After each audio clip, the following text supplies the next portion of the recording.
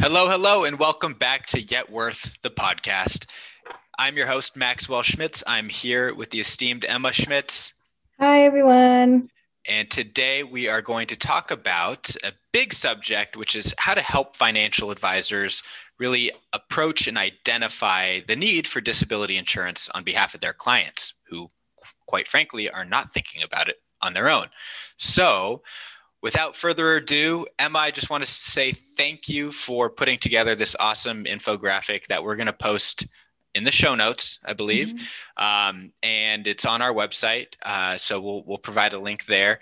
But really just brilliant piece that summarizes the thinking process that's needed in order to really help people self-identify whether or not they're a good candidate for DI.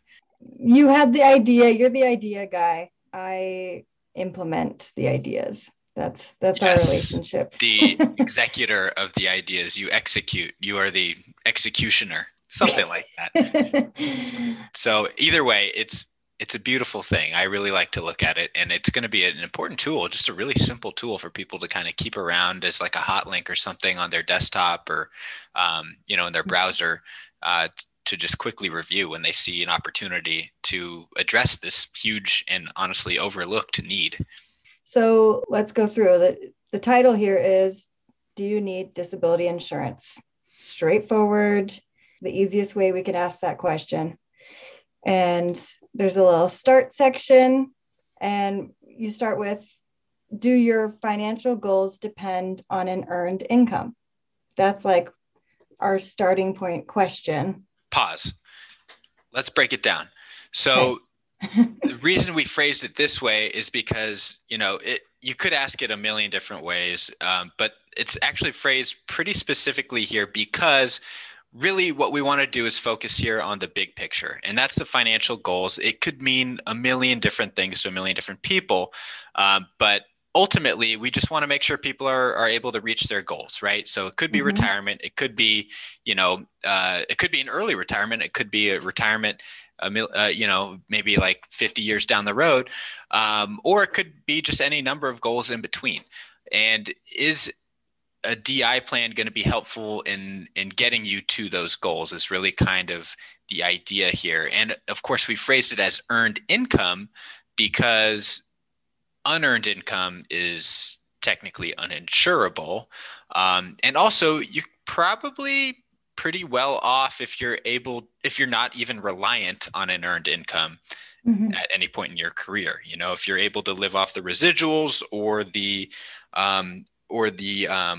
investment returns off of your interest from your nest egg, then you're in good shape. You probably don't need to worry about your earned income. Right. So this is a very specifically worded question. And, I'm taking some CFP courses, and that's one of the biggest starting points for financial planning is, what are your specific goals? So do your financial goals depend on an earned income? Yes or no? And from there, if no, you go all the way to the bottom, and congratulations, you probably aren't a prospect or candidate for disability insurance. But if you do have financial goals that depend on an earned income, our next question is, do you have a disability income plan? And do we want to pause there and talk about that? Let us, yes, because the real key here is disability income plan. I don't see the word insurance anywhere in that phraseology. And that's intended because really what we're looking at here from a financial advisor's perspective is there a plan? And we'll get to the next question in a little bit here, but really there are multiple ways in which you can address disability income needs. So if you can't work, you could sell a bunch of stuff or, tap into the equity in a few things. So we'll get to that in a sec, but really it's about addressing the income plan, not so much the need for insurance right out of the gate. That's the whole basis of this. That's the foundation. Yeah. Is your plan. So next, if you don't have a disability income plan, then we move on to a next question.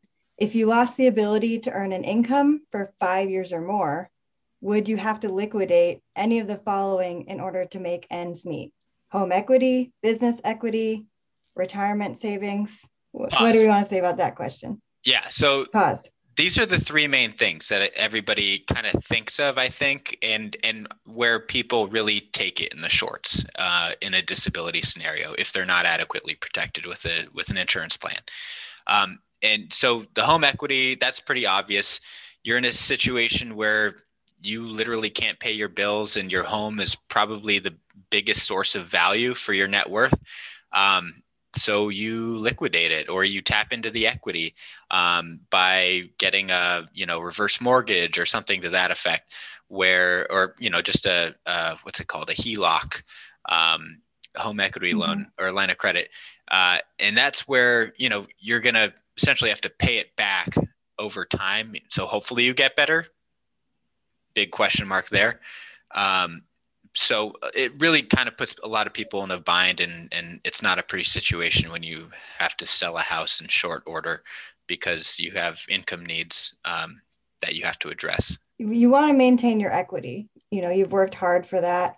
You want to maintain your retirement savings. That's not meant to get you out of a bind when you can't work for a couple of years. That's not what that's for. Your home is your home. You want to live there. You don't want to have to borrow from whatever equity that you've built into that.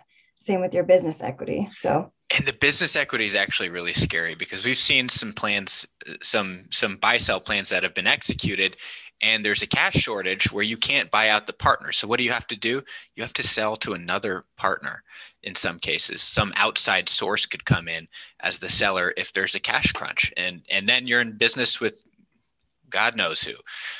So that can be a really troublesome situation for a lot of business owners if you have that business equity and you have to sell it really quick in order to meet your income goals. Then that could be ugly for your partner who's left dealing with whoever you just sold it to, the highest bidder. And then the last one on here you addressed a second ago, which is retirement savings. I mean, this is kind of the natural one that a lot of people kind of always think is their safety net, which is just so it's trying because you see it just delays the process that much more when you're trying to get to a point where you don't have to work, where you don't have to be reliant on an earned income. This can set you back years, especially if you're taking out early in your career where you're in your 30s or 40s. You still got another 25 years left of accruals in there on the interest of your nest egg. And you're going to take a huge chunk out of that just to kind of keep things going. You're setting yourself back for years. So that's a real point, a pain point for a lot of people that I think is just being overlooked. But if you end up in that situation, it's really painful. Yeah. I mean, the beauty of compound interest is only beautiful if you let it do its thing. Right. And don't pull from those accounts early on.